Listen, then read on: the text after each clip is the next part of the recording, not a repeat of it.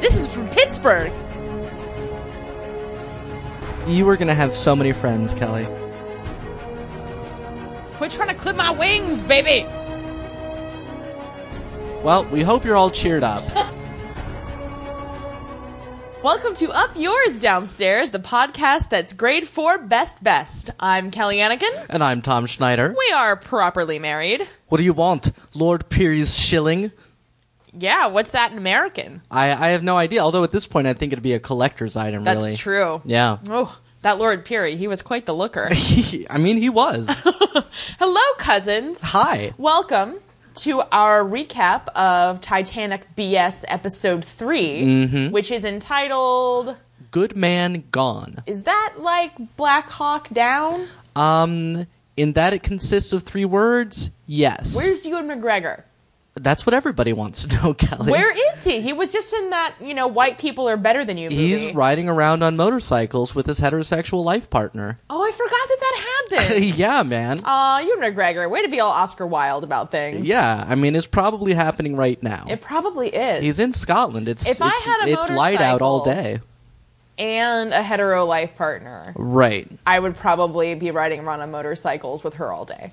Well, Kelly, wear a helmet.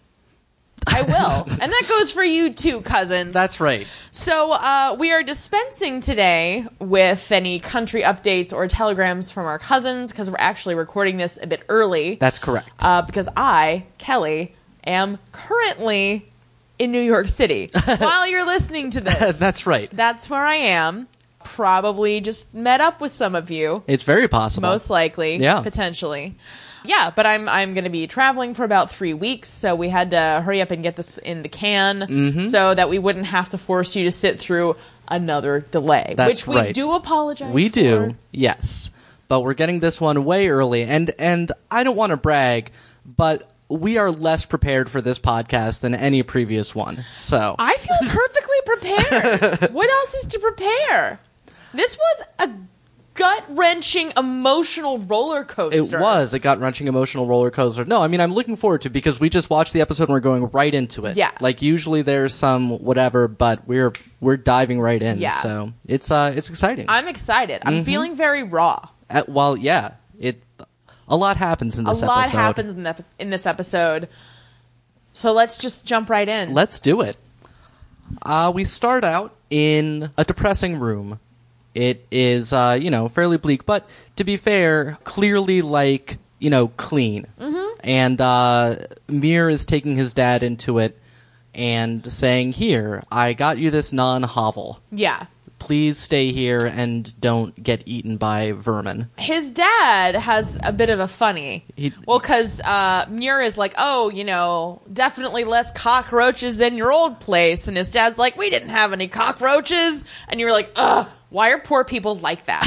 But Right. then he's like, the rats ate them all. Oh, look at that poor person still be happy. And I just wrote, I miss Monsieur Leclerc. I think I just said something in a French accent, and Oh, no, it was during the longest credit sequence of all time. the credit sequence is very long. Impressively long. Yes. It's as long as the Titanic took to sink. Yeah, it's quite long. Well, it's because I'm always editing part of the credits music into our opening titles, and Mr. Selfridge was so short that basically the whole thing was in there, and this is at least 3 times as long. This is the Titanic BS suite. It is, and it is lush. My point is, there is no one so panty-droppingly attractive as Monsieur Leclerc on this show. Well, the show suffers. To be fair, that's a high bar to clear. It is a high bar to clear. I mean, what other show has anybody at that level? That is that hot? Mm-hmm. Game of Thrones has Jaime Lannister, but he's filthy. Right. For most of the time. Right. Plus, spoiler alert. You're welcome. Anybody else who's that attractive on TV? Yeah. They usually keep the hot people for the movies. Yeah, well, exactly. Yeah. Which, isn't he, what's he doing? He's doing something now. Is Who? he? Oh, he's from World War Z, right? Monsieur Leclerc? Yeah. Yeah. See, he's made his move. He has. He's making his move. Right. I mean, I'm sure he starred in films in France. Well, we've all starred in films in France, Kelly. I haven't. Yeah, I know. Wait, how come everybody else got to do this? Was I sick that day? Possibly so. It was Bastille Day. I miss everything fun. That's true. I was at a comedy show the other night, sidebar, and there were some people there who were, like, on a date, and they were like, we met at a Bastille Day party yesterday. And I was like, oh, so you agree with the financial policies of Monsieur Jacques Necker? Like, what the shit? No, they just prefer, they are supporters of ruthlessly executing all those who you perceive to be opposed to your political ideals. That was my question. Right. I was like, I hope you're at least from France. Right. They're not. No. Yeah. Look, I have not heard this anecdote before and did not see these people, but I'm here to tell you that was the hipsterest Bastille Day party ever. It was, man. They probably had little, like, toothpick French flags and, like, a baguette. Yeah. And, like, creme brulee, like, whatever. Yeah. Like, if you're going to have a real Bastille Day party, everybody should just pretend to be one of the 7 criminals that they freed that day. Right. Anyway, that's my spiel about Bastille Day parties. My best spiel, if you care to call it that. Anyway, credit sequence. We're back in this room. We're back in this room. So, yes. Dadmir. Uh-huh. Dadmir? Can we call him that? I've just been calling him Dad. All right. Yeah. Dad is like, oh man, this is so fancy, and I just wanted to like kick Mira and be like, you should have seen the last place he was at. It was so nice, and it wasn't beige. Yeah. But yeah, things seem fine, and Mira's like, hey, do you need anything? I'm gonna go to work, and his dad's no. Then I'm gonna head back to the palatial house I live in. But have fun here while I'm gone. No, yeah. He doesn't live in a palatial house. I guess that's true. He just hangs out at Kitty's all the time. Yeah, no, you're right. He lives with those middle class people. Yeah. Who don't have any money. And therefore they can't have kippers or whatever. We'll come back to this when we get to Mr. Hatton later. It's a different person. You think Mr. Hatton is the same as that guy, but they're different people, I think. Well, but he's staying with Mrs. Hatton. Right. I think, listen, we'll get there later. Yes. I just think that there's a lot of people in this show who look like other people. And are named Hatton? Wait, was that Mr. Hatton with the beard? There's a lot of beards on this show, too. All right, listen. Look. Sorry. Okay, look. Cousins, we're sorry you had to witness this. Right. So anyway, I'm thinking this is great. Yeah. I'm like, you know what? He's taking care of his dad. He's Yeah. back in Ireland. This is awesome. I actually turned to Tom and said, this is great. I think everything might be okay. He doesn't seem like a Before the word drunk came out of my mouth, Dad pulls a bottle and starts pulling on the bottle. And I'm like, well, shit, I guess we understand why he's so poor now. Yeah. Mark had been out of the room approximately 0 seconds. Yeah. Like, his foot was still in the door. Like, he was just, he just couldn't see him. So, yeah. Anyway, that's Drunky McDad for you. Yeah. He's got problems. If there's anything we've learned lately, it's that fathers are drunk. Cousins, are you a father? Are you drunk? Do you know another father who is drunk? If so, we want to hear your story. But only if you feel comfortable sharing. That could be a little personal. Yeah. This is not an AA podcast. No. Mark heads out, and on his way down, he stops at the front desk and asks how much for a month. And I'm sort of like, they let you in without getting the financial arrangement sorted out? Like, whatever. I don't know how they do in Belfast. Yeah, Cousins, are you from Belfast? Do you know someone in Belfast? In 1912? If so, we'd like to hear their story about renting month to month. Right. How's that work? Did they just give you the key? We see Sophia and Anna Gunn walking along in some kind of markety looking place, just sort of the town. Belfast? Yeah. That's the one. The show does only have one location, and I do give them props for that. Yeah, but it's not Poor Town, It's somewhere on their way to work. And anyway, the point is that Anna is, like, pep-talking Sophia, don't marry Andrea. Yeah. He sucks. That guy is the worst. Yeah. She's like, you would hate him, he'd hate you, you'd be miserable. best decision you've ever made. He is like if Clive Owen and Zachary Quinto had a baby that had no charm or sexual appeal. Yeah, that's actually quite true. And a tan. Right. Well, yeah. Mm-hmm. No, I can see that. Thank you. I'm really good at coming up with homosexual baby people that grow up. You know, someday, when genetic and engineering is just something you can learn on the internet, you are going to be great. Those days. It's like becoming a Unitarian minister online. That's right. You can just go create celebbaby.com. Trademark. We're buying it right now. Yeah, it's already registered. Back off. A subdomain of upyoursdownstairs.com, which we do own, despite the fact that we do not use it. Do we? I think so. Oh, wow. I'm responsible. All right. No, great. Someday this might make money. Don't try and take that site, people. Extorted by our own cousins. We taught you well. Indeed. Yeah, but Anna Gunn is like, do not frickin' marry Andrea. And Sophia's like, I don't know, maybe I should just let him wear me down. Right. And it's like, did you forget what Jolie Richardson told you last episode? Like, throw off your shackles, bitch. Yeah. Except she didn't say bitch. Well, she didn't. And also, I mean, I'm surprised that Sophia is even showing any...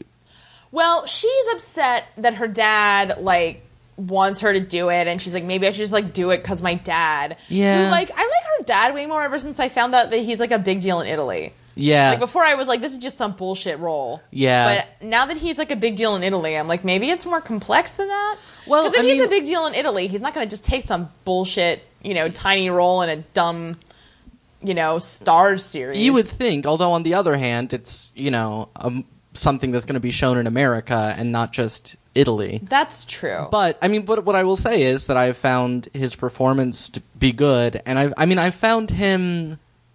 No, I think he's a really interesting engaging performer. Exactly, yeah. Well, and plus, that once we found out he was a big deal in Italy, it was like that next episode was like, hey, like, look what I can do. Acting is a job, eh? Yes. Yeah. I'm so sorry to everyone who's Italian. Yeah, well.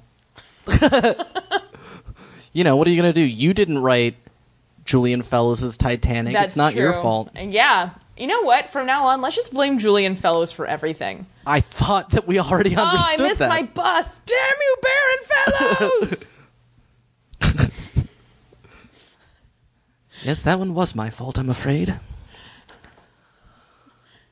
You minor lord git. So Larkin and Michael McCann, are out passing out flyers, recruiting for the Union, as they do. And Lord Peary comes by and puts his hand out for a flyer, and Larkin is like, hey there, you filthy capitalist. He doesn't give him one. No, he doesn't. Well, because those are expensive to print. Well, yeah. God, and also, the city is not even literate. Why are they handing these out? It is brought up multiple times in this series that the working class has been prohibited from learning to read. Well, maybe on the flip side, it's got, like, those IKEA instructions about forming a union.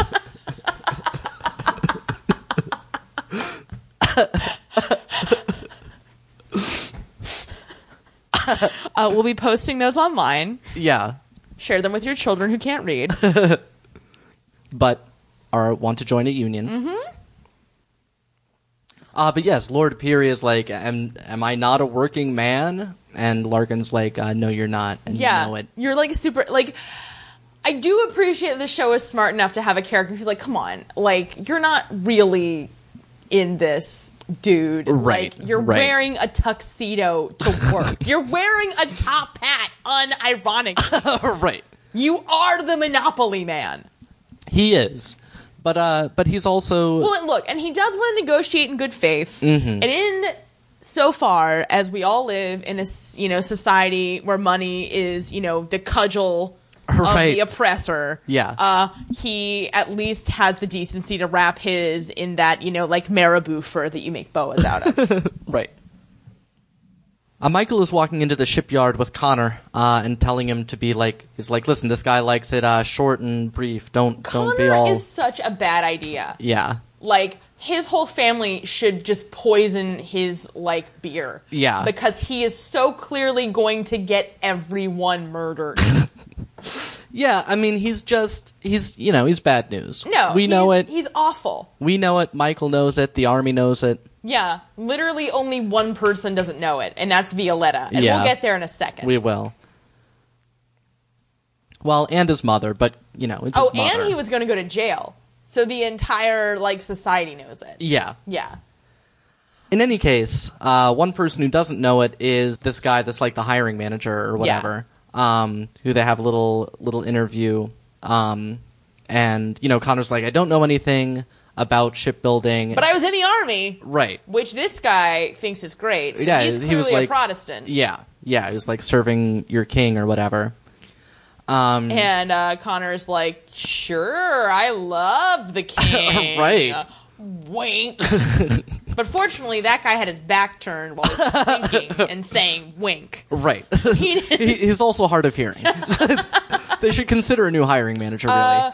Michael offers to guarantee his conduct, and I was like, Michael, you seem like a smart guy. Yeah. You seem like a smart dude. Why are you guaranteeing his conduct? Yeah, like, unprompted, because it looked like he was going to get the job anyway. Yeah. Like, don't just volunteer to guarantee your shitheel brother's conduct. Who's got bad conduct? Your brother who only joined the army in order to get out of jail and was dishonorably discharged for striking a superior officer. Yeah. I mean, I have no love for the military, like, as a general... Look, I'm not trying to offend anybody in the military. I'm just saying, on a philosophical level, I have issues with it. But, like, don't... if you're going to join it, you got to play by the rules. You do. And, well, look, I mean, and the thing about it is, like, you're getting him a job. That's totally within your brotherly, like, domain. He's stealing your girlfriend. Right. And so You've done enough. Just leave it at that, dude. So yeah, the hiring manager tells him that Connor will be, in a probationary period, and Connor's like, oh, that's it then? And he's like, what do you want, Lord Peary's shilling? What does that even mean? The king's shilling is what you receive when you are sworn into the army and possibly also the police force in Britain. Ah. I know this strictly because of Terry Pratchett, so... Barf. Sorry. Fart noise. I knew that would upset you, but barf. It's the truth. That's a new one on the Kelly Anakin excrement rating system. That it is. I said it about improv earlier today. Well, we'll have to get this formalized. Yeah, I'm excited. I'm envisioning a chart and some examples. This is going to really take off, everybody. I think it's going to replace the A, B, C, D, F system used in most schools, frankly. Right. K through 12. Yeah, kids respond much more to gross things than they do to, boring old letters. Little Johnny comes home from his 6th grade. I got straight barfs! Good for you, son. Those come out the mouth. I hope no one's listening to this while they're eating. Well, that's on them. I got a poop minus in math. I got a fart noise! Good for you, son. Fart noise is all you need to get into college.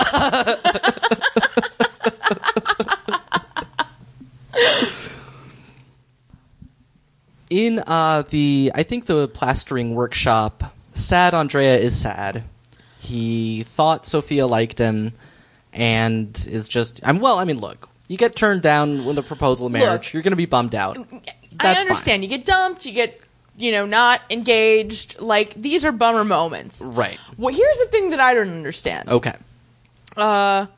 Pietro gives him this whole spiel. He's like, no, Sophia's just like her mother. She made everybody feel good and happy. And I'm like, no. Sophia is a stone cold biatch. Here's where I think you're confused. If you're super attractive and don't actively repel people, they're going to convince themselves that you like them. You know what? Actually, I was thinking this whole time about this set that I saw this stand-up comedian do, and he was saying this thing. It was very like, men are like this, women are like this, which generally I hate. But honestly, the more I thought about it, the more I think it's true. Because he was just saying, like, listen, women, if you don't want to hook up with a guy, do not be nice. Don't be nice. Because if you're even the least bit nice and make him think that there's even like a shred of a chance that it'll happen, he will think it's going to happen. And I think that this is true. Yeah. Which is, I think, not a result of evolutionary psychology or anything. I just think that's the way that we've been socialized. Right. But, so ladies, single ladies, if dudes are bugging you, you need to be like, listen, never, not going to happen. Right. Last man on earth, where's a chimp? Right. And then, like, after that, you can be like, okay, did that get through? Are we sure we're on the same page? Because we can be friends now. Yeah, but I'm seriously... Only once you've... I am literally never going to, like, date, bang, or marry you. Right. Not happening. Right. Not even... I'm not going to get drunk. Nope. We're not going to have a cute thing. Nothing. No, this is not a movie. Right. Yeah. Cool. Anyway, so Andrea's clearly in the midst of this because I'm sure, we didn't see what Sophia actually said. Right. But I'm sure she was perfect. Like, she's polite, but, like, the way she looks at him. Yeah. She is constantly just like, why are you here? Right. Well, and as we find out later in this episode, his father paid her father to make him his plasterwork apprentice. Right. He is. So, yeah. It's indentured servitude. Yeah. Essentially. It is. And he's just decided that with this indentured servitude, he should get some perks. Right.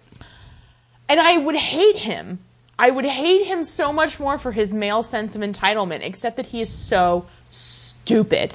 Well, he's stupid, and I would say he doesn't really have a sense of entitlement. He's just stupid. Like, he thought she liked him. Mm-hmm. He didn't think he was entitled to her per se. And Pietro's been encouraging this delusion. Right. But he's not angry at any point in this episode. He's just sad Andrea. He's just sad, yeah. Anyway, but, like, Pietro's like, oh, yeah, she's just like her mother who was, like, so nice to everybody. Mm-hmm. And then Andrea's like, oh, well, maybe that was it. And, like, Andrea seems like maybe he'll try to, like, pull himself out of this. And right. be like, oh, okay. Yeah, well, she's just like that with everybody, and she didn't like me. Mm-hmm. But then stupid Pietro has to be like, no, give her time. Well, but what Pietro says is, no, I gave you her hand. Be patient, give it time. Yeah. Because as far as Pietro's concerned, he doesn't understand They're why engaged there's a right question. now. Yeah, exactly. I guess it's just weird because, like, Pietro, like, looks very modern to me. Right. Like, he looks very, like, ciao. Right. But he's not, apparently. Yeah. At a board meeting at Harlan and Wolff, Andrews is presiding. He doesn't like some jokes that people are making about steam turbines and Turkish baths. They're just talking about efficient systems of energy. Right. Green. Well, this is basically like one kind of jokey comment, and Andrews is like, so, that's... He is Lord Peary's nephew. Yeah, and look. P.S., we looked it up. Yes. Andrews was, in fact, Lord Peary's nephew. Yes, that is true. Show, you could have done a better job.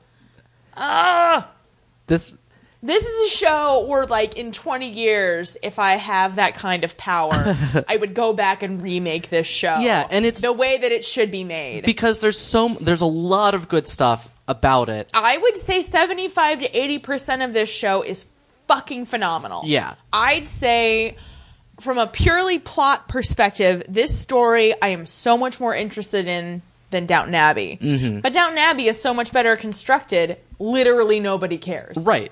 Yeah, I mean, it doesn't matter how good the sort of underlying story is if you're not telling the story well. Yeah. And that's, it's not... That's the problem. And even the performances aren't that bad. Right, like, agreed. Sad Andrea is a little bad. He's a little off. Maybe one or two others, but for the most part... generally speaking, I mean, look, we just watched that scene between Liam Cunningham and Derek Jacobi. Yeah. Yeah. That was for real. Mm-hmm. Like, that's some for real ass acting happening right there. Mm-hmm. And the whole time, like, they looked so similar. I just kept imagining Derek Jacobi being like, one day you'll look like me. You'll all look like me. I just like to think of, wait, didn't he play somebody on Doctor Who? Yes, he was played, the master. Yeah, the master. The old master. Before things all crawled up Doctor Who's asshole. Right. I don't like Matt Smith. Or Fez's. Especially when paired with a bow tie. Okay. It's a fashion don't. This has been our micro fashion backwards for the podcaster. Welcome. Yes. In any case, the most important subject at this board meeting is the rivet shortage. Yeah. They're short rivets, y'all. Yeah, they're running low on rivets, and head rivet guy, whoever he is, has scoured the island for rivets, and there just aren't any to be had. And he says they'll have to get them from England, but that will cost more money, and getting grade 4, aka best rivets, might put them over budget. And Andrews is like, what about grade 3 best rivets? So then, of course, Muir has to pipe up because he totally has a job there. Right, and is at this meeting for some reason. I sympathize with Muir in a lot of respects. Right. Because in my job, I'm doing something that nobody else is doing. Right. But at the same time, like, my job has a purpose. His job, I'm like, so you're just going to do all this work with steel and, like, no one's going to apply any of this knowledge until the post-mortem on Titanic. Well, look, this is why, what I feel sorry for him is that his authority comes from a place that nobody else there respects. Which is just the Chris personal Noth's whim mustache. of a mustache. Yeah. Yes. Which, again, still no sighting in this episode. Right? That's why the credit sequence is so long. Yeah. It's like Chris Noth and Nev Campbell don't need to be in there for as much as they've been in this show. Yeah. Here. Ridic. Or if you're going to do that, do like Downton Abbey and keep it snappy. Yeah. Mm-hmm. You know? Keep Yeah. it abstract. In any case, Andrews, of course, doesn't listen to Muir's whining and ends the meeting. As it's breaking up, Muir pulls some other guy aside and asks where the raw steel that they get is coming from. It's from Colville and Sons, since you were all wondering. And Muir wants some samples. I mean, he loves steel. He really does. I wish I loved anything as much as Muir loves steel. I don't love you that much. No. I don't, take samples of you and put them under a microscope. No, you don't. I'm glad of that. Yeah, I'm not like Hannibal Lecter or anything, so. Yeah. Next, we cut to the shipyard, where we see the ship actually starting to take shape a little bit, like the sort of bottom of the hull is starting to grow up. I just noticed the progress that it made since the last episode. Connor is chatting with Simple Jack, rather than, riveting. Hey, guys, remember the last time we all sat around jawing? A guy almost died. Right. I'm so mad at Connor. Yeah. I understand that he has a dramatic device, but he's so obviously a dramatic device that I think I hate him even more. Right. Well, and Michael also hates him and is passive-aggressively like, we all get paid by the rivet here. Question. Yes. What's going to happen when they've run out of rivets? This labor situation is already at kind of a fever pitch. Yeah. Well, I think they're not going to run out of rivets because I think, I don't know. I just feel like the costs, they're on a deadline. Mm-hmm. They've got to get, and rivets will shut the whole thing down. You can't do anything without rivets, Kelly. The other thing I'll say, I know nothing about the building of Titanic. Right. So, again, that's why this show is 80% good. Like, well done, producers of this show. Mm-hmm. You're taking an insanely popular topic and showing everybody a side of it that we've not seen before. Right. Except, of course, for Cousin Chris. Right. Who knows everything about the Titanic. Right. Which is fine. And well done to you, Cousin Chris. Yeah. We're just going to give you Cousin of the Week in the middle of the episode. Just for knowing about Titanic. Right. He already knows where they're going to find the rivets. Exactly. Yeah. But, we don't know because we're stupid. We're not stupid. We're just ignorant. We're uncurious. Until now, yes. But Connor is discussing his military experience and regaling Simple Jack with tales of the army. You can't do that. Simple Jack can't handle the truth. Right. He just can't. Yeah. Although, the implication from other members of their crew is that Connor may be embellishing a bit. Yes. And this seems entirely likely, as far as I'm aware, Her Majesty's army was not involved in any altercations at this time. Well, except that they mention later that he was in India. I assumed that also was bullshit. Well, it may or may not be, but there was at least... I feel like there was at least minor conflict somewhere in India pretty much the whole time. Yeah, generally if you're going to colonize something, there's always people who want shooting. Right. And, the Indians had them wildly outnumbered at all times, so, that's why they had to keep the army there all the time. I mean, that was basically the military training ground for a few hundred years. It was like they'd send all their soldiers over to India, have them practice fighting against Indians, and then when there was a war in Europe, they'd be like, all right, boys, come on back. We're going to use what you've learned. Mm-hmm. So, yeah.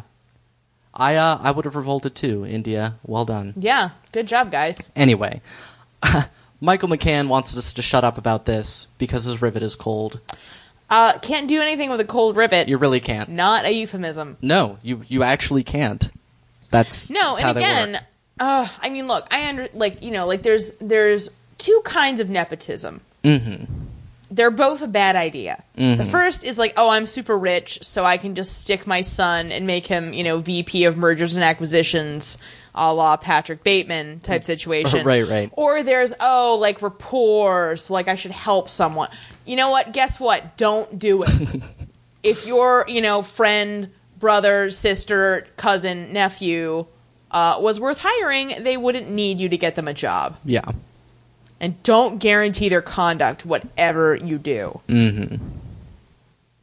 Amir drops by his drunk dad's place and sees a bottle lying in classic drunkard fashion. Like, you can tell you're drunk when you leave your liquor bottle lying on its side. But it seemed like there was also broken glass. Oh, yeah. And, an ashtray. I mean... he'd really given the place a going over. He's like, it just doesn't feel like home yet.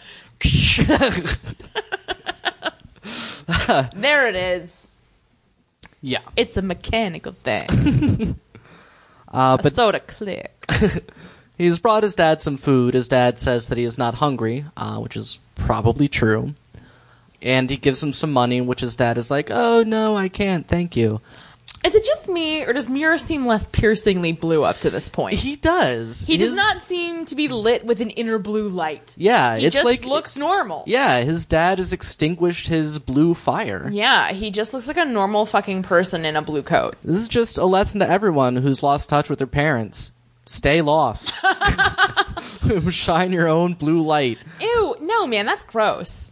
I'm not. Shining a blue light, that's annoying. That actually, you're right. We were kind of annoyed by it. No, we've been annoyed by his blueness. All right, fair enough. That was the first time I felt like I liked him. All right. Not true. I want to marry him and have his steel baby. Yes, I know. He then advises his father to go easy on the drink, and his father is like, oh, easy on the drink. Well, nobody had suggested that before. It all makes sense now. He didn't say that. No, he doesn't. He actually, I think, has another drink. Yes. And Mir says that he now remembers why he had lost touch with his dad in the first place, basically. No. What he says is that now he remembers why his father sent him away. Ah, yes. And look, I wanted to hate this scene with the fire of 1,000 blue steel inner lights. Right. I wrote down in my notebook, you know what I like about Downton Abbey? No daddy issues. Mm-hmm. Like, they're too repressed. Right. But this was really well executed. It was. Because Muir's not that broken up about it. Right. Like, Muir is not a very emotional dude. Yeah. Although this is only the third episode, and considering what happens later, maybe this will change. But he's pretty buttoned up. Yeah. Well, at least the character we're painting of him is a pretty autism spectrum dude. Oh, yeah. I just thought he was attractive. Well, that too. This might explain People why on the so autism many... spectrum can be attractive. No. What I'm saying is this explains why so many of the people that I was attracted to were completely unresponsive to me earlier in life. Yes.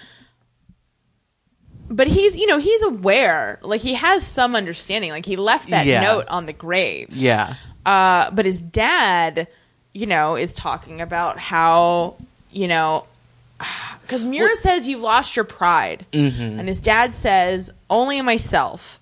But, like, it's just this beautiful scene, and I don't ordinarily describe things as being beautiful, but this was, because it was all about a Especially father in such a dingy setting. But you hate that room so much more than me. I was like, that's awesome. I bet the carpet's not squishy or anything. No, anytime there's a room where there's an entire bare wall with just one little cross on it, I get skeezed out somehow. So you don't like going to my parents' house? Nope.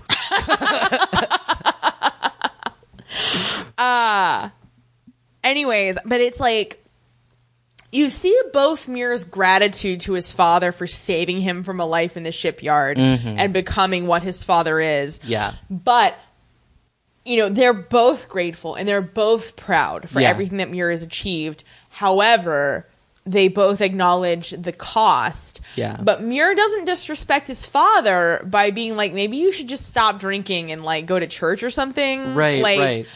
I can't quite, there's, yeah. like, his father's clearly an alcoholic. Right. But it is in no way presented as something that makes him a bad person. Mm-hmm. And I think that is unusual. Well, and he just talks about how he could not have done what Muir had done, that Muir has gone off to places where your religion doesn't matter, but where he is, it matters. And he says that they say you can travel the world by reading a book. Well, we weren't allowed to read.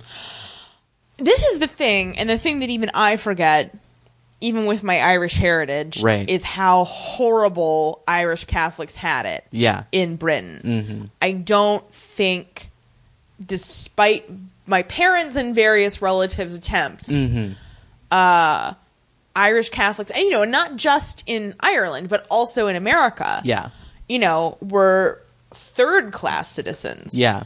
Well, particularly in Ireland, and I know that my parents lost touch with a lot of the Irish groups that might have given me that, because for a while in the 70s and 80s, many Irish groups in America were, among other things, raising money to send to the IRA to, like, bomb Britain.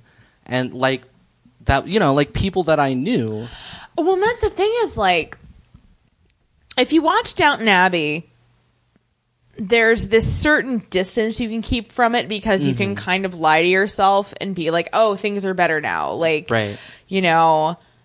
the gulf between the haves and the have-nots is smaller. And I do think that is true as far as it goes. But then if you just look at this show and the labor movement and the way that the, quote unquote captains of industry are treating their labor, and and like right now the thing is like, that thing came out about McDonald's, telling its employees not to turn on their heat because they're not paying them a living wage. Well, and beyond that, there are, right now, as we record this, there are still giant walls separating the Protestant and Catholic neighborhoods in Belfast. Over 100 years since the setting of this show. That was my larger point. Well, yeah. But I still think my point about McDonald's is relevant. I'm not saying it wasn't. Well, that's the thing. This is about both of those issues. It's about the troubles in Ireland, and it's about the labor movement. But the troubles in Ireland have never ended. Right. Well, nor has the struggle of the worker. Right. Well, we hope you're all cheered up. Seriously, though, go on strike, everybody. Just go on strike. I really just feel like there's so many things we should all go on strike for. Okay. Why don't you go pass out flyers like Larkin, huh? Because they're expensive to print. Not that expensive. Moving on. If I had a union, why I oughta. At Kelly's, which we do see the front door listed as Kelly's. It's my bar, y'all. It is Kelly's. I own it. Yeah. $5 cover. So much for being in solidarity with the worker. Apparently so. As soon as you get a little property to your name. Why do you think I want to buy a house? Get out, you shiftless Catholic. Aw. No, Tom, I would only discriminate against Protestants. Oh, okay. For acting like they were better than me. All right. Because they invited Jesus in their heart instead of having him forced in when they were an infant. That sums it up. Pretty much. It is it is hella blue in Kelly's. I think Who turned up the blue? Right. What seems to have happened is that the blue that escaped from Muir has just spread across Belfast. It's insane. Yeah. Lois Lowry could not have envisioned such a gathering of blue. Yeah. Anyway, Andrea is hanging out with his Italian bro friend. Yeah, that sold him his engagement ring. Yeah. That I hope he was able to return or hawk or something. I don't think you can return a ring that you stole. Well, no, I meant to the guy that stole it. Well, all right, fair enough. You can return it to the fence. Can you? Well, he's there drinking with him. Fair enough. God. When you're buddies. You gotta pick a pocket or two. Anyway, well, and Andrea's bro pretty much feels like, why return it? I know plenty of women. Yeah. He knows hella women He knows that would so love many Andrea. women. Yeah. And look, Andrea looks fine. Find a dum-dum who can't draw and isn't fascinated with the Muir scope. Yeah, like all the because spoiler alert, he's continuing to press his case this whole episode, but all the case he makes to Sophia could be made to plenty of other women in Belfast. Plenty of whom would give in. Yeah, plenty of whom be like that. Because basically he's just saying, I can earn money and provide for a family, and there's plenty of women who'd be like, that's all I want. And, rightly so. Mm-hmm. I'm shit poor, I'm Catholic. If you have a stable job, I'm in. Yeah. And, he's not, we don't like him, but he's not, like, ugly. But yeah, this is where he says that he's apprenticed to Pietro and in hoc to him. Yes. And then who should waltz in but Pietro himself because of the blue. Right. Because I thought this was a perfectly respectable hour to be drinking. Right. Much as we are drinking currently. In case you hadn't noticed. Shh. You shh. So Pietro walks in and he's like, you need to get back to work. And I'm like, what is it, like 2? Right. I was like, fucking Andrea. Yeah. How did he even get to the bar? You have to figure the Carlton estate is real far from the city center. He, I don't think he went to the Carlton estate. I think he was just like, well, see you at work, Pietro. Didn't they just have a conversation outside the plaster we don't know if workshop? it's the same day or not. Yeah, this show's real bad at telling the passage of time. It is.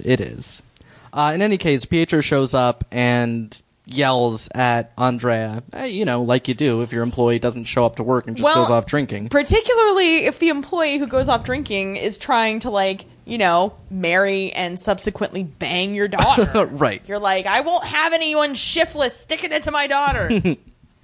Indeed. So he, roughs him up. It's a tour de force for old Pietro. Yeah. Again, I'm like, really? Like him? Yeah. Next we get lawn tennis. It's Muir and Kitty are in a mixed doubles match against Ashley and somebody named Belinda. Who looks like an extra from Little House on the Prairie. Right. She may just be passing through on her way to a Little House on the Prairie shoot. Yeah. They're like, listen, we need a fourth. Yeah. Yeah, so, Ashley is predictably bad at tennis. Mm-hmm. Like, he's bad at everything. Like, look, we all know how this scene goes. Yeah. Meanwhile, in the house, Carlton and Hatton, and I'm saying this is Hatton, I'm just sticking with this. All right. Are gazing out over their domain, including the lawn tennis. And Kitty. Yes, indeed. Somewhat pensively. And discussing the labor situation, Hatton again demands a strong hand and a firm showing and sending a message, etc. Because apparently there is a march scheduled for the upcoming Saturday where 300,000 people are going to be on the streets. And, Hatton's like, this is anarchy, this is revolution, etc. And he also says that this is going to be like sort of a stalking horse for home rule, that this will strengthen the hand for liberal home rule, which he is adamantly opposed to and says that Ireland will always be ruled from Britain as it should be. Just the top part. Right.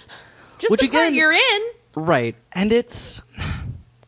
I'm sure that there are things that I rationalize now that in the light of history will seem foolish, but it's just one of those things where it's like, why? I know. Why do you care? I had exactly the same thought because the whole time, I mean, this episode in particular brings all this into stark relief, both in terms of home rule and also in terms of the labor movement. Yeah. It's like, do you really think that people who hate you are good employees? Because they're not.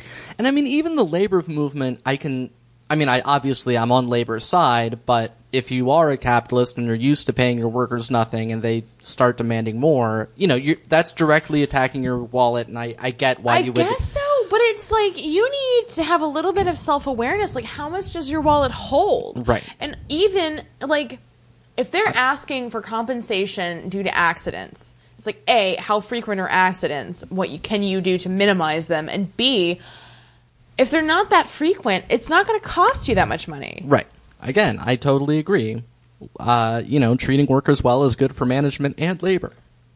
But I understand... As Mark Muir in his infinite blueness knows. Right. But I understand why you would be confused by why a manager would feel otherwise. It's just the passion about keeping Ireland as part of Britain. Right. That I don't understand. And, that's... Look, it's always been that way, and people hate change. Yeah. I don't know. I don't think I hate change. Right. And, and like I say, people form opinions and then rationalize them after the fact. And, I guess, but I just, if you look at human history, to borrow a phrase, the arc of history bends toward justice. And I suppose if you have a perverted definition of justice, then you don't see it that way. But it's like, if you can't see the connection between today's progressive battles and yesterday's progressive battles... Well, look, the real difference between people is that some people think that we are in a perpetual fall from a perfect state of Eden that everything we used to have back in the old days when everything was great and children respected their parents and, blah, blah, blah, blah, blah. And nobody had sex outside of marriage, and everybody, all this sort of thing. That there was this mythical golden days that we've just been slowly falling from ever since, versus people like you and me, who think that we're constantly, not in a straight line, but constantly moving forwards and always improving. Just FYI, children have always defied their parents. That was St. Francis of Assisi's whole bag. Because first he was, whoring and drinking all over the place, and his dad was like, hey, stop that. And then he was like, no! Yeah, and then he was like, oh, wait, I'm going to, give my life to the Lord. And his dad was also like... He was like, wait, don't do that either. Yeah, his dad was like, why can't you just find the middle way? And St. Francis was like, fuck Buddhism! And then he went on communion with the animals anyway. Right. Which is, a very Buddhist thing to do. Right. It certainly is. Listen, if you're not Catholic, look into St. Francis of Assisi. He was a pretty cool dude. There's an interesting article about him in Harper's a few months ago. Oh, well, that's not the most pretentious thing I've ever heard. I really feel like the listeners are getting an extra special window into our lives right now. I think they are. This is probably, cousins, the closest you'll come to actually hanging out with me and Tom. Because this is the kind of stuff we do all the time. It kind of is. This is the Shenanigans After Dark. This right is here. the Shenanigans After Dark, which is a series I'd like to start, but we have relatives. They have the internet. What are you going to do? It is a problem. So let's go back to Titanic Blood and Steel. But yes! Yes. Because Tarleton tells Hatton that he has spoken to the minister or a minister in London. Some minister. Some minister in London. Some skull crusher. Yes, and has been assured that things are in hand. And he was not told any more details than that, but we're not idiots. Also, Hatton is horrified. He was really That's upset right. when he said that. But I was like, what do you mean firm hand? Did you not think guns? Right. That's what a firm hand is. Yeah, that was weird, and it went past me at the time, but you're right. Anyway, speaking of doomed efforts to redeem lost causes, Andrea shows up at the Silvestris with a bouquet of flowers. Dudes, I'm just going to give you a public service announcement. If a girl doesn't already like you, flowers are not going to convince her otherwise. You've been sold a bill of goods. You have been. Big Flower has fooled all of us. No, look, Tom sent me flowers when we were first dating on my birthday. Total shocker. I thought they were from my mom because Mom and Tom look very similar. They do. When you can't see the first letter. But they were from Tom, and I already liked Tom. Tom sending me flowers reinforced the fond feelings that I had for him. Right. If a lady doesn't like you and has, in fact, just the previous day or previous Sunday turned you down, flowers are not going to change your mind. You already handed her a ring. Like, that's the progression. You know, it's like flower, then ring. Right. Not ring, then flower. That's a clear downgrade. It's not going to work. Like, get her a better ring. Right. If you want. But, like, also, that doesn't work. Yeah. Materialism and love, you know, don't really work. Pietro disagrees and tells Violetta to he tells Sophia to set a another place. place. All and right. that did strike me. Yeah. Because Sophia, like, left the room, and he was like, oh, set a place for him. And she was like, fucking really? She was like, seriously? Yeah. Life is not beautiful. Yeah. It's bullshit. It is bullshit. And Andrea's just sitting there like, and I can't make you love me if you don't. Except he's not even self-aware to say that. No, he's not. I mean, he's really set up quite well to be an emo singer-songwriter. Like, he totally should be. He totally should be. He could be the Italian Morrissey. He could be. The Italian-Irish Morrissey. Mm-hmm. Oh, man. Right? It writes itself. It does. New spin-off. Different actor. Nothing personal, dude. Back at the Carlton place, Muir is in his room, changing out of his sweaty tennis clothes. Tennis does make one break a sweat. It does. And Kitty just barges on in and takes him in. Wearing a gorgeous dress. Oh. If we were doing Gibson Girl for this, she would totes win for this outfit. All right. FYI. No, that's fair enough. But she likes the outfit Muir is wearing, which is no shirt. Yeah. She loves it. She, as she says, is incorrigible. Mm-hmm. And Muir goes up to her and she tells him, okay, I loved this. Uh-huh. I actually wrote, that was actually really hot, question mark. It was. Well, because there's question been so mark. much eye fucking up to this point. Yeah. But rest assured, this was not eye fucking. This was really hot. This was fucking. Yeah, and because she was like, first course is at 8, Muir, and like called him by his last name. Yeah. And she was like, I don't dine without an hors d'oeuvre. Yeah. And then it's like, whoa. Then clearly they have sex. Right. Because you can't not. No. Look, I mean, listen, if a woman says A, that she can't dine without an hors d'oeuvre, and B, calls you by your last name, you are legally obligated to have sex with her. At least if she has just locked the door of your bedroom behind her. She did do that. Which she did. But also, I guess this supports your theory about Muir being on the autism spectrum. Yeah. Well, because I'm like, why? Like, because I think he likes her. He likes... No, I don't think this is autism spectrum. He likes her perfectly fine. And he wants to have sex with her. He doesn't dislike her. She's super attractive, and she, like... He hasn't made any moves towards her. No, but he's certainly responding. Well, I mean, it would be hard not to. Like, she's cute, man. I guess she is. I was concerned because she appeared to be wearing, like, a lot of lipstick.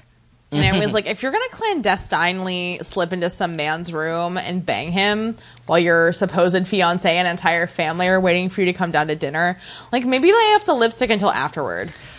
She has had a lot of experience brazenly lying about having had sex, so... Apparently, again, I am so curious how the hell she's getting away with this. Like, where's her contraceptive douche? I don't know, I'm Kelly. so curious. Oh, actually, I can tell you. He's coming up the stairs looking for her. Boom!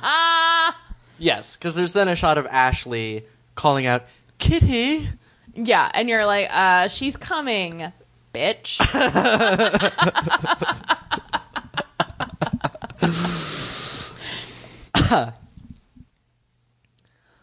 Somewhere, probably Kelly's, the labor gang, including Larkin, are hanging out discussing the upcoming march that's going to happen. And they're basically talking about how they need to make sure that the Protestants and the Catholics all unite together. And, march as one working, class and not... and that's their strength, is that they can only be strong if they're united. Yeah, and Larkin says, "United we stand, divided we fall." Is that an Abraham Lincoln thing? I believe so. Okay, that's just interesting. It's just weird to see Abraham Lincoln. No, wait. Isn't it a Bible thing or something? Or Well, Lincoln says a house divided against itself cannot stand. United we stand, divided we fall. That might be a Ben Franklin thing, actually. He gets all the best lines. You know what? I am not a patriot, apparently, because I'm pretty sure it was some American dude that said that, but I don't know which one. We'll look it up on the internet. Yeah. And figure it out. Anyway, but he says that, a lot of people say that now, right. But it's just interesting to see it said in the past. Yeah. I guess. No, well, it's just, we think of... It's always interesting to see America, very, casually, very passingly mentioned or referenced. I suppose. We're so narcissistic. Well, we are. That's my point. It's our primary function. So Andrea is leaving, and Sophia comes to the door to see him out and essentially beg him to stop, sniffing around. But he's like, oh, you just, he's telling her how to feel. Right. So, again, really glad Emily was there to be like, fucking don't. Yeah. Because I know how people work. Mm-hmm. But she's just like, I'm never going to change my mind. And he's like, you'll totally change your mind. And she's like, no, I'm seriously never going to change my mind. Well, and he's like, he says that he'll change. No one can change. No. No one can change. I was drunk when you met me. I'm drunk now.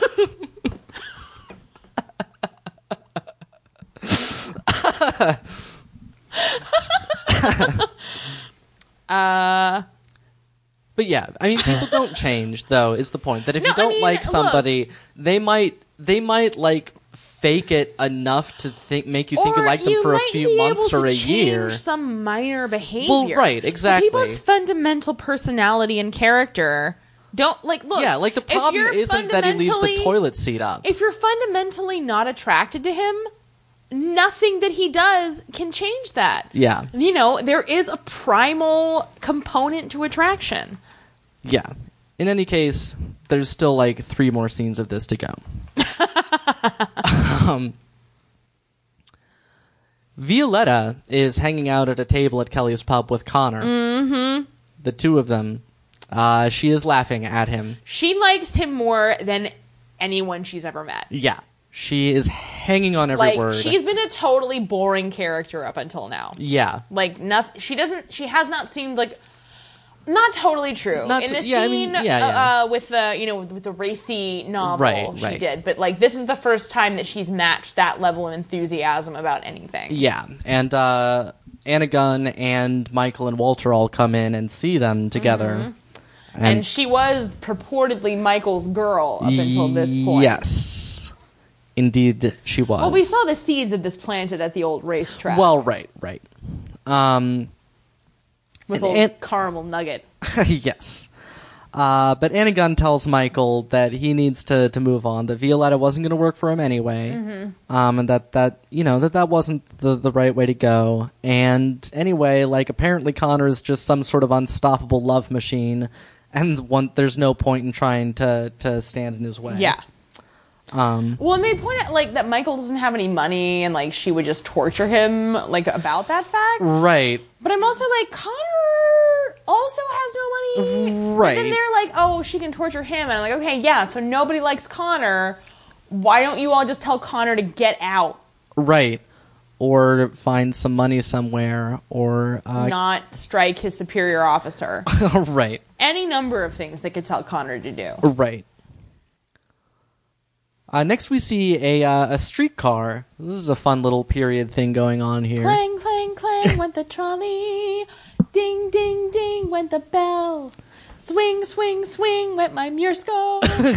The moment that you were near. Right. The clanging happened before we entered the scene, but we can rest assured that there was clanging. Because I sang a song about it. Well, yeah.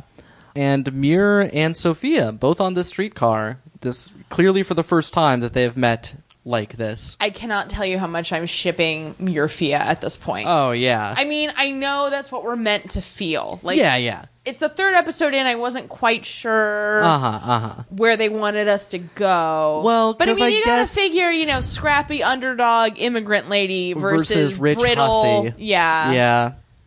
Which I hate to think that, that Kitty's going to be slut-shamed over this. But, I mean, probably that's the case. I don't know. Wouldn't it be really interesting if she wasn't slut-shamed over this? Yeah. Because there hasn't been anything like that yet. No, the only she thing has that been a there's sympathetic been character. was a bit of sniping between her and Nev Campbell because they both obviously were interested in Muir. I can't even remember Nev Campbell anymore. She was totally there. I know. She was totally there. I know. But, so far, there appears to be no comeuppance. Right. No, that's true. Look, Liam was on board. Yeah. Liam was like, you go, Muir. It's true. I'm going to say that from now on to my male friends when they do something admirable. I'm going to be like, you go, Muir. They'll be like, what the shit are you talking about? And I'm like, listen to my podcast. Then I'm going to moonwalk away. That is an elaborate plan. I know. I'm not going to be able to execute. You are going to have so many friends, Kelly. I am not. So Sophia and Muir strike up a conversation, and it's a very, I also really liked this scene because it was really awkward. Yes. Because Muir just... Okay. Listen, the whole time we were watching this, I was not thinking autism spectrum. But now every scene that he's in, autism spectrum. Totally. Yeah. Because this is exactly something that I would say, which is so do you want me to strike up a conversation or should we just sit here in silence? Right. Uh-huh. And I love that. It's so direct. It and was. I'm like, good job, Muir. Well, and then he said that he asked if she took the tram often, and she did, and then I forget how it got to this point, but he said that he didn't, and then realized that he didn't want to explain why he was there. Yeah. And it was just I stayed somewhere last also, night. that is an easy fix. It's just I stayed at a friend. Right. She doesn't know that you banged Kitty Carlton. Yeah. She doesn't even know who Kitty Carlton is. Yeah. I agree. She also is missing a button off of her coat. Which is conveniently on the floor of the tram, which I call bullshit on. Right. This felt exactly like that thing with Donald Pleasance in The Great Escape. I don't know how he rigged it. He's just got all these ladies' buttons in his pockets. Right. Well, he's probably seen that coat before. Yeah. There's clearly something going on between them at this point. Yes. But yeah, he says he doesn't go out much, and she says that he goes to the races. And, pointing out that she saw him there. In any case, she gets off because she gets off... to go meet boring Emily. Right. And walk to work. Right. Although don't they also usually walk to work with Violetta? Who should have presumably been taking the tram with her? Shh. I'm sorry, Violetta doesn't fit into this meet cute. Look, Kelly, Violetta slept at Connor's last night. I don't know what to tell you. With Mrs. McCann right there? I don't actually believe that that's true, but... So she says, good, see you at work, Dr. Muir. And he says, Mark. And she says, Mark, Sophia. And he says, I know. Which is creepy, sexy. Yes. He did know her first name, but it's it was something. He's look. Anyway. That's why women are so attracted to him, because he's got just a little bit of dickishness about him. Yeah. Anyway, Muirfia forever. Muirfia now. Yes. Basically, is what I'm saying. Muirdrea, or no, Sophdrea, Andrea, never. Yeah. Whatever that is. Or, you can't even do, a Muralton? Right. Kitur. They don't even portmanteau. Yeah. So that's clearly not happening. Yeah, obviously. There's no ship name for that. Right. Anyway, next we get a scene in the Mirror Cave. Mir opens a box and there's some steel in it. It's his Steel of the Month Club. Ooh, this is from Pittsburgh. So anyway, he puts it in his steel twisting machine and is troubled by the results. Also, safety goggles, could not steel splinters not often, but should you not have some goggles on when you're twisting steel to the breaking point? More importantly, is anyone doing anything with this data? He's just, are they paying him? I don't understand. Is he essentially the mustache's mistress of steel? He's secretly building another Titanic in his laboratory. I call it the Spruce Moose. Get in. Yes. But so as he's pensively looking at his steel, Sophia comes in, and he's just completely, ignores her, because his mind is on his steel. I have really got to hand it to the actress playing Sophia. Mm-hmm. I am going to go out on a limb here. Mm-hmm. Go out on a limb, baby. I think she's giving the best non-Jacoby performance. Because... Yeah? she comes in and she's like, oh, Mr. Hatton can spare me for an hour. And he's like, steel. And just her face falls and her body language changes. Again, Andrea, how could you not know that this woman didn't like you? She wears every one of her emotions on the outside. I'm a very stupid. Life is a line. Something. Did you say 9? I said line. Oh. But I also liked 9 in terms of the Fellini film 8.5 / musical 9. Which, yes. They rounded up for Broadway.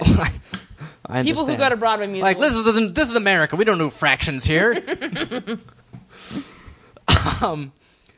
Anyway, Mir eventually realizes that he's been rude to her and sort of apologizes. And basically what he's so concerned about is that this raw steel is fine. He invites her to look at it in the microscope, and she notes... Oh, I bet he invites her. He does. He's like, here, take a look at my mirroscope. Mirror cave! And she looks in and she's like, this steel is fine. He's like, it's blue, baby. Super blue. Yes. But what this means is that the impurities are entering somewhere between the raw steel and the steel plate, and there's only one place that could be... Cliffhanger. Right? I was like, where the shit is it, Mirror? I don't know how steel works. I don't either. I live in America and not in Pennsylvania. Right. But I'm sure that we will be informed. We frickin' better be. That's right. More steel action. I can't believe we just said that. Because I totally agree with you. I know. Well, it's not called Titanic Blood and Human Relationships.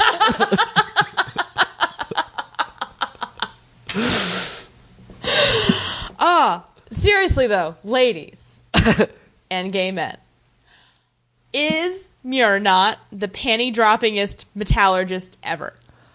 I can't think of another metallurgist.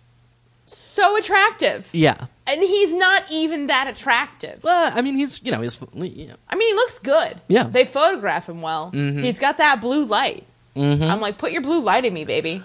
Well, and he's got a mustache that doesn't bother me, and that almost never happens. True. No, it's like a whole situation. It's like a goatee, mustache combo, and that usually doesn't work. Most guys just look like Walter White, and nobody wants to look like Walter White. Well, most people don't have enough blue to pull it off. So Anna Gunn. I keep calling her Anna, and I know she has a name, but It's Emily. It is Emily, that's right. We find that out.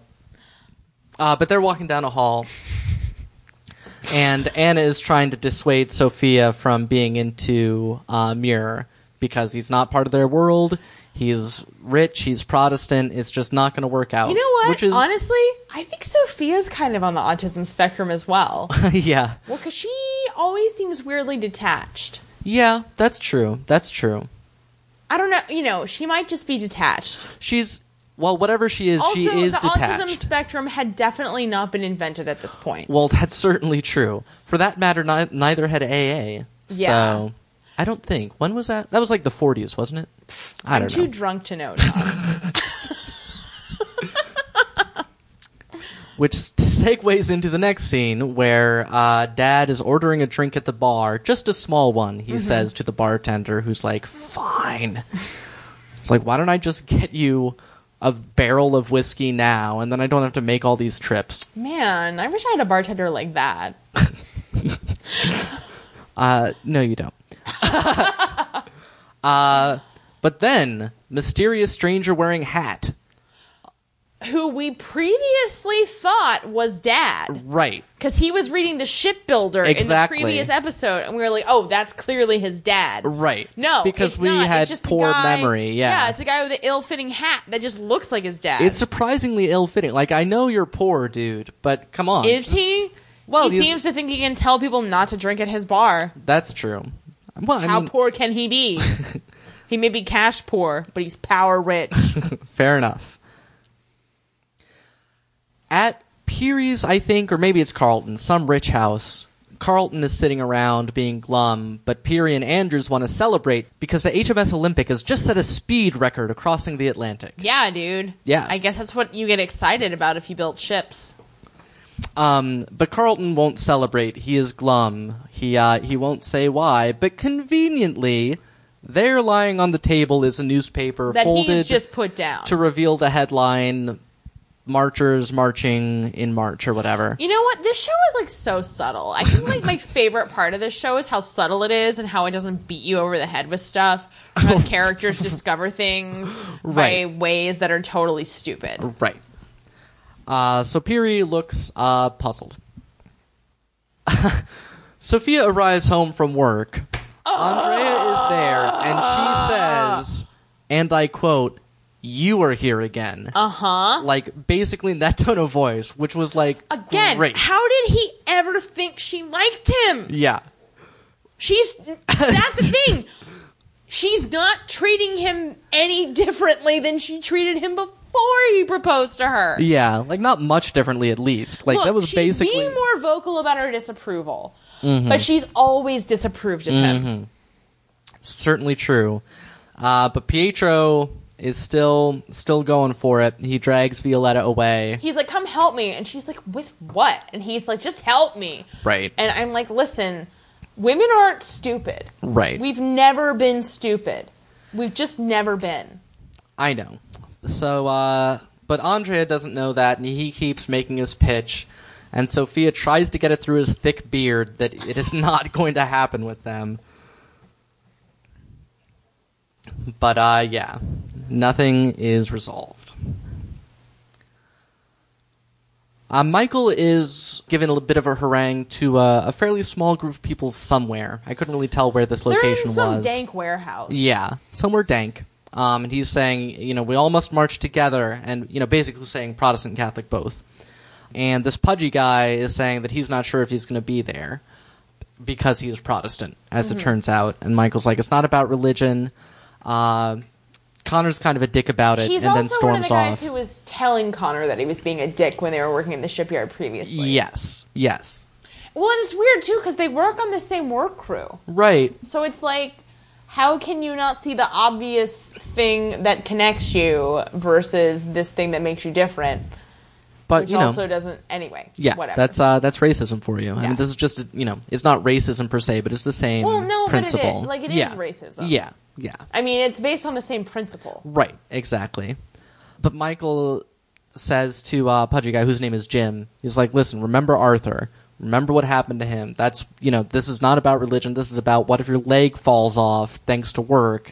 Are they going to pay you? Are they going to give you any money for that? And Jim's like, all right. You sold me. Yeah. So. And, this scene is clunky and I think could have been handled better, but it also does a really good job of, articulating the workers' movement. It does. And also why everyone in America should have health insurance. Indeed. And I like Michael a lot. I keep really liking him. I do, too. I'm like, Violetta, what is wrong with you, you dizzy bitch? Yeah. This guy is fucking for real. And he's cute. Write it down, cousins. Michael McCann, sexually attractive ginger. Oh, yes. That is Sexually attractive. I want him to ginger my bread. Don't worry, baby. He's a fictional character. I'm well aware of that. But that actor isn't... What? Yeah, well, he's in Ireland. He might not be. I know. He might be in London. He might be in Edinburgh for the Fringe Fest. Right. Which you are not. Currently. Well, I know. I might get there. Quit trying to clip my wings, baby.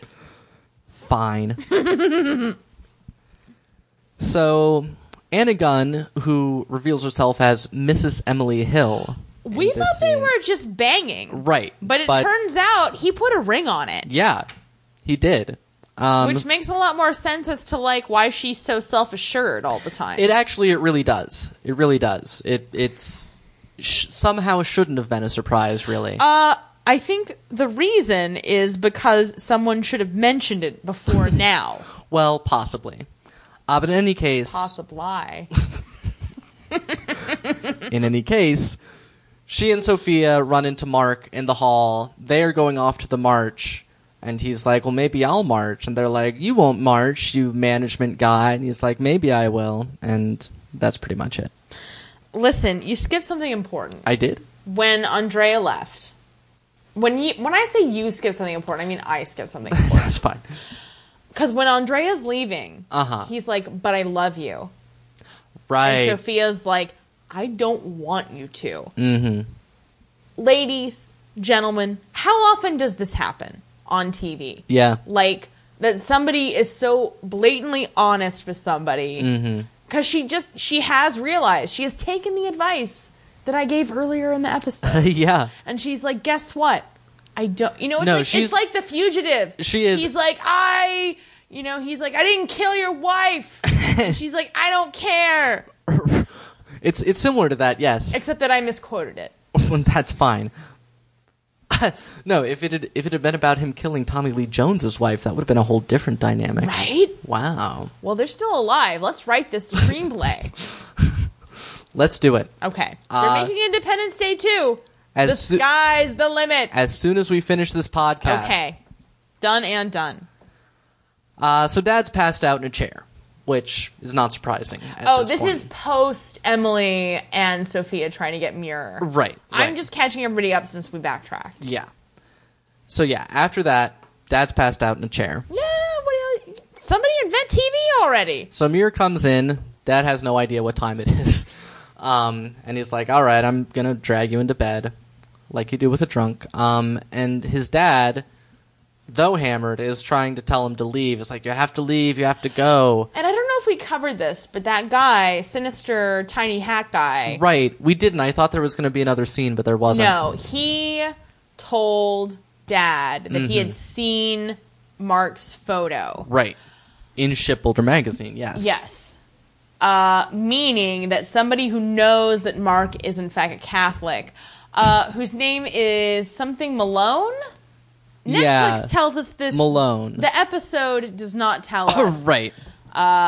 That he has a different name. Yeah, it's Malone. You know, maybe an Italian person wrote these. Could be. You know, like maybe there was some miscommunication between the production company and Netflix. Although that grave was of a Malone. Right, that was his mother. Right. Which, I mean, look, I knew the gist. Like, going into this, I knew that, like... Yeah. The whole deal was that he was a Catholic posing as a Protestant, blah, blah, blah, yakety schmackety. Right. Anyway, so the dad, though, has dranken so much to cope with the fact that he has to tell his son, his pride and joy, that some tiny-hatted right. beehole is going to, like, ruin his life. Yeah. That he can't even tell him the thing he wants to tell. It's like looking in a mirror to infinity. It is. It's also a little odd to me, because, like, Mark's been gone for a long time and has a different name. But this guy, just from this grainy shipbuilder photograph, knew it was him, which is a little weird to me. But narrative economy, this is the Starz Network, and could potentially be explained later. That's true. We're only on episode 3. We are only on episode 3. I feel like these are really dense episodes. Yeah, could be. Weirdly, considering how poorly executed it is. Yeah. There's a lot of information and of plot in every episode. Like I say, I can't even remember Nev Campbell and Chris Noth anymore, hardly. They'll be back. Oh, I know. We cut to the march. The march is getting started. And I was all like, I thought the march was on Saturday. Right. You know? Like, I totally thought it was on Saturday. And I was like, why are they leaving work? Right. It's because they work on Saturdays. Right? Because, like, it's before the labor movement. Right. Fucking working on a Saturday. Yeah. Ugh. If you don't work on Saturdays, listeners, it's because of unions. Yeah. Just FYI. If you do work on Saturdays, you and your retail and food service brethren should join together, form a union, and destroy retail in this country. Hear, hear. Larkin addressing the crowd in very similar terms. And he's just standard kind of labor haranguing. Come on. He was more eloquent and he was wearing a vest. Look, I felt that Larkin's eloquence goes without saying at this point. He's great. So yeah, he gives them their pep talk and they march off, chanting a fair day's wage for a fair day's work. I'm sure the ominous violins underneath their chanting don't portend anything. I can't imagine they do. Right? Because violins aren't a ominous instrument whatsoever. Well, they're pretty versatile, really. They are, and yet... They can be happy. The point is, it is ominous, and soldiers show up. Do they ever? Yeah. Larkin, at the front of the march, is telling his people not to provoke them, and the soldiers like, you're not marching down this street, go back down the other street. And they're like, all right. They're keeping it cool. Muir shows up at the march, just sort of looking around awkwardly. Here's the thing. Because the march got rerouted, it is my belief that Muir was not going to the march any more than Andrea was going to the march. When Andrea shows up later, it's just that the march took a route that nobody was aware of, and all they had was, probably a newspaper article that was like, the march is expected to take this route. Could be. Although, I don't know I think that may be true of Andrea, but Muir, why is he there and not looking at Steele in his mirror cave? I choose to believe that he's chosen to go back to the House of Beige. All right. Well, isn't he now just coming from where his father was? Because he told Emily and Sophia that he had to work. But then the next scene that we see of him is that he's in with his dad. All right. No, you've pieced it together there. Also, sidebar, musical theater lovers. Sophia is such an Eponine. You all know what I mean. People who don't know what I mean, go watch Les Mis and cry and cry. Or don't. Listen, that's just my personal... Do not listen to the infidel. Just because Russell Crowe sucked, you can't judge a whole thing. It was great. Les Mis was great. It's not the right venue for this discussion. You always say that. What will be the right venue, Tom? We don't have another venue. This is the only venue that we have. Up Yours Downstairs has mixed feelings on the subject of Les Mis. One of us is wrong, and it's Tom. So the march has been redirected, and however, they run into more soldiers on their new route, a bigger group of soldiers. Although it looked like the same commanding officer to me. It did. But again, this show apparently is like really, really bad at casting people that don't look alike. Mm-hmm. It's a miracle there's not someone we're confusing for Muir. Yeah. Andrea does show up looking confused in his first shot. Well, he always looks confused. Right. So the workers line up in front of the line of soldiers. Because Andrea's first shot is seeing Violetta there. I also don't know how Violetta got there because she's not really in the labor movement. Right. But she does show up there, and Andrea grabs her and drags her away. She probably went because Connor was there. Oh, yeah. Yeah, she was chasing that dick, son. Yep. But yeah, the workers are all lined up in front of the soldiers, just standing, 12 inches in front of them and yelling, and, saying, you don't have a right to do this, a lawful assembly, blah, blah, blah. And the head officer guy is like, all right, everybody, get your guns out, start advancing. Police are there as well. They start going in and, billy clubbing people. The soldiers are hitting people with their guns and so forth. And suddenly there's a gunshot and Walter is shot. Like point blank. Point blank, yeah. And look, I've had mixed feelings on Anna Gunn. Right. Like as a character. Mm-hmm. I think she's, frankly because I don't like Anna Gunn that much. I think I like Anna Gunn in Breaking Bad, like her character in Breaking Bad I'm fine with. Right. But I was always like really pissed off in Deadwood because she kept Mrs. Garrett and Seth Bullock apart. Wow. Spoilers, but like seriously, have you not watched Deadwood yet? Anyway. But she just kills it. Like from this point on in this episode, she kills it. Like as soon as he gets shot, she loses her fucking mind. She does. In a totally believable way if your spouse is like your jam. Yeah. And like the only person that understands you. Like if you got shot, I would do exactly this. I would do exactly what she does. Yeah. It's horrible. It's horrible. Look, we both knew that Walter got shot. Right. Like we saw an upcoming episode description and we knew that he was going to get shot. And again, spoiler alert, how have you listened this far? Died. Right. But, like, we're still just, like, blown away by how he died and her reaction to it. Yeah. The next shot we get is of Andrews running down the hall to Peary's office, and he runs in and he says they deployed the army, and Peary is like, what? Yeah. Is just stunned. Yeah. Then we're back at the Silvestris where Andrea got hurt in the he was clubbed in the face. The army was shown clearly targeting the men. They didn't touch the women because Violetta was sitting right next to him, but they just bashed him in the face. Yeah. More importantly, Muir grabbed Sophia after Walter was shot. She was like, Walter's been shot. And he's like, you need to go. And she's like, no, I need to go there. But anyway, he gets her home. Yeah. And she goes in and starts tending to Andrea's wounds. And then he just kind of like slowly like backs out of the situation. Yeah. Nobody even like acknowledges that he's there. Right. And it's, it's an interesting underscore to what Anna Gunn was saying earlier about how he's not part of your world. Right. Well, and I will say, too, credit to the show, the whole confrontation and the way it was shot and edited and everything was pretty solid in terms of just the sort of chaos of the situation and everything like that. That was pretty well done. They then cut to the hospital, and the doctor brings out like some of Walter's personal effects or something. His hat and his wallet, and hands them to Anna Gunn. No, he hands them to Connor because Anna Gunn is freaking prostrate with grief. Yeah.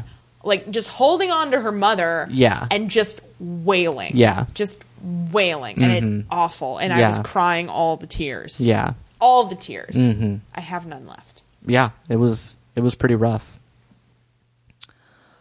Yeah, like I super don't recommend watching this episode right after you went to see Fruitvale Station.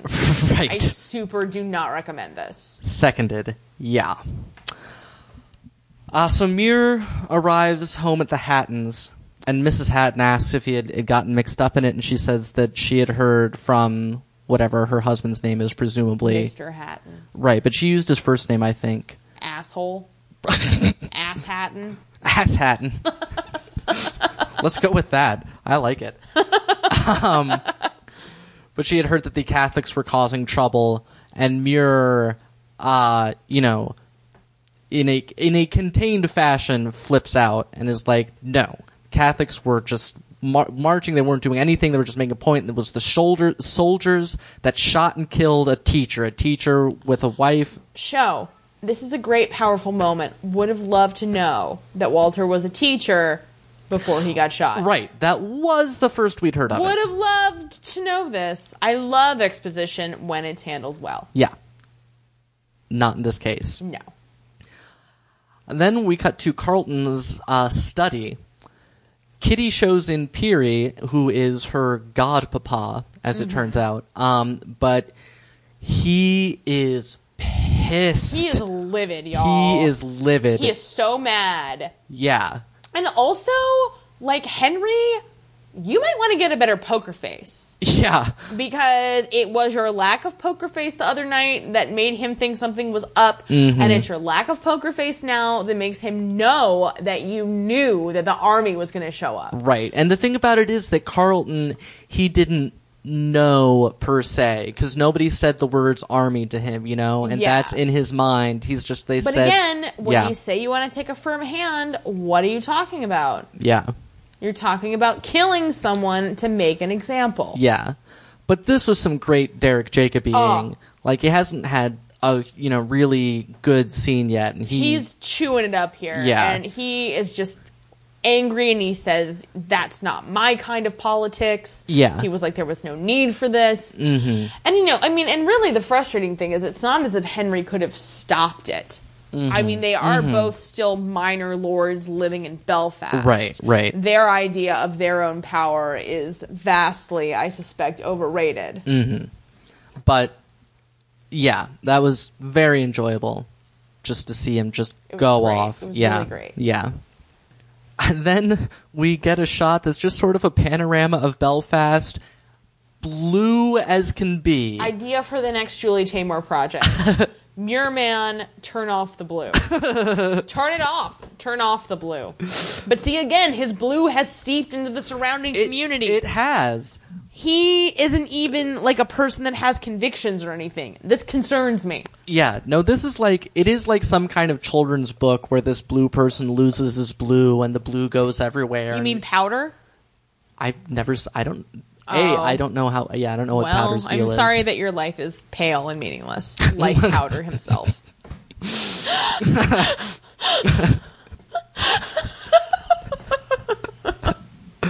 All right. In a street somewhere in Port Town, a policeman is telling Michael that anywhere that more than 12 people are gathered without a permit, that is an unlawful assembly. But more like where 1 or 2 are gathered in my name, God is there also, dickhead. Yeah, here. But what they are gathered for is Walter's funeral. They get in the cop's face. Well, Connor gets in the cop's face, and Michael is not quite as much in his face. Connor but says he'll burn his house down. He says he will find out where he and all of the other cops live and burn their houses down. And look, this is the only positive thing I'll say about Connor. Mm-hmm. He looks crazy enough to do it. He does. No, that is absolutely true. That is true. So Michael and Connor, good cop, bad cop, the cop. Yeah. And it's basically, it's sort of tacitly... an old man assists. Like, there's some old true. beardy guy, and he's like, let them bury this man. And they're like, fine, we'll let you bury this guy. Yeah. I mean... I think, it's not like the policemen leave. They're like... They're there. They're there. But then, so, the pallbearers all come out of the house with the coffin. Mm-hmm. And then comes Mom McCann with Emily, still a freaking mess. Yeah. Like, she is a disaster, and I am crying. Yeah. Again, all the tears. Yeah.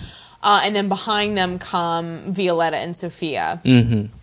And so they start walking, and they get up to the line of policemen, and the policemen are like, all right, whatever. Yeah. Like, go on, Mix. Have your stupid funeral. Right. But then we see Muir show up. Yeah. He's worn a gray coat over his blue. And so he's standing there, and Sophia notices that he's there, also notices him crossing himself. Yeah, and it's like the smallest sign of the cross ever, but it's noticeable if a lady that wants to bang you is, like, looking at you. Yeah. Bang you in the protection of Holy Mother Church. Oh, yeah. Yeah. Listen, Sophia's intentions are totally good. Yeah. Look, the only reason that Mark is having sex with Kitty is because of the Protestant influence over these many years. Protestant hussy. Look, if you're a Protestant, you're probably not a hussy. We're not saying that. Right. I know. Then Michael McCann and Larkin are discussing what's happened, and Michael is very upset, and not just because Walter is dead, but because the papers are saying that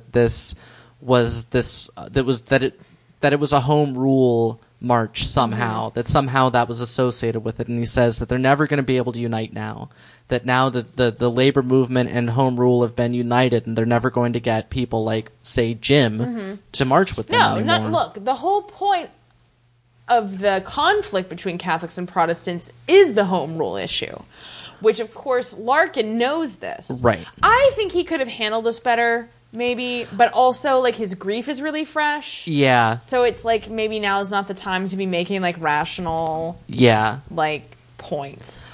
I mean, you know. He just kind of soberly is like, you know, we knew there would be sacrifices. Yeah. And I mean, look, you couldn't have asked for a better martyr. Yeah.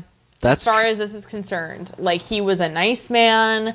He was an educated man. He had a wife. Like, yeah. He is a good symbol. Mm-hmm. I'm not advocating that anybody go out there and become a martyr. Right. But, like, if you're going to have one... Well, and if any of them would have chosen to be a martyr, he was kind of one of them. I mean, he was this... he was a true believer. Yeah, he really was. Uh-huh. Well, and so is Emily. I'm really curious to see what happens to her in the wake of this. Like, is her resolve strengthened? Well, I guess that's the next scene. Right. Because we see her at his freshly dug fucking grave. Yeah, and she is no longer in tears. She is, like, stone cold. Bitchery, pissed off. Yeah. And she walks away, and the credits music comes up. Yeah. And it's like this violin thing, and it is exactly like a Batman origin story. It is crazy. Like, it is exactly like it, and that is what I want this to be now. It's Batman a gun. It is. That's what I want the rest of the series to be, is Anna Gunn, like, sneaking up behind Protestants at night and killing them. Yeah. And, like Hatton, that could be, or Carlton would be the big climactic duel between her and Carlton on the roof of his manor. But then it's not a Batman story if she's actually killing people. Well, all right, that's because fair. Batman always pushes out. You're right. He's always like, no, like, that's what, like, separates us. So I'm like, shut up. Like, you already have all the money in the world. Yeah, I guess Batman doesn't work if, like, the people you're fighting for have no legal rights whatsoever. Mm-hmm. Like, he can't, you know, she wouldn't be able to, like, turn people over to the police. It's the police that are the problem. Man. No, but that ending, that final scene. Yeah, look. That final shot. This is like an 80% good show. Yeah, it really is. It is so close. Mm-hmm. It is heartbreaking. Yeah. How close they came to this being an amazing show that would have totally legitimized the Starz Network. Yeah. Well, and you know, again, 3 episodes in, and we have no idea what's going to happen. True, but I think that the problems that it has are endemic. I'm not optimistic that it's going to get better, but there's plenty of good stuff, and I'm very curious about whether Mark Muir gets outed as a Catholic, because he's definitely still in that room. Right. In the flashback that starts off the whole series. Right. So if he does get outed as a Catholic, it's clearly not enough for him to lose his position. Well, I mean, again, if the person that got him his position is J.P. Morgan... True. J.P. Morgan doesn't give... He really doesn't care. Yeah. Like, he may have some anti-Catholic prejudice, because that did still exist in America, but not like it didn't, not like it did in Belfast. He's also employing him in Britain. Right. He's not taking an American metallurgist's job. Right. Yeah, metallurgist may be one of the most difficult words to say. It's no fun. It's not fun. Memo to the Starz Network. We do not like saying metallurgist. Yeah, why couldn't he just call himself Steel Guy? Have steel will travel. Well, on that note, I think it may be time to wind this down. I think you're right. Thanks so much for joining and putting up with us. I promise the next podcast will be less freewheeling. Oh, it's going to be great. Oh, this was great. I'm not saying I don't think anybody's unhappy, except maybe the Protestants. Well, until next time, up yours downstairs. Luncheon. Ow.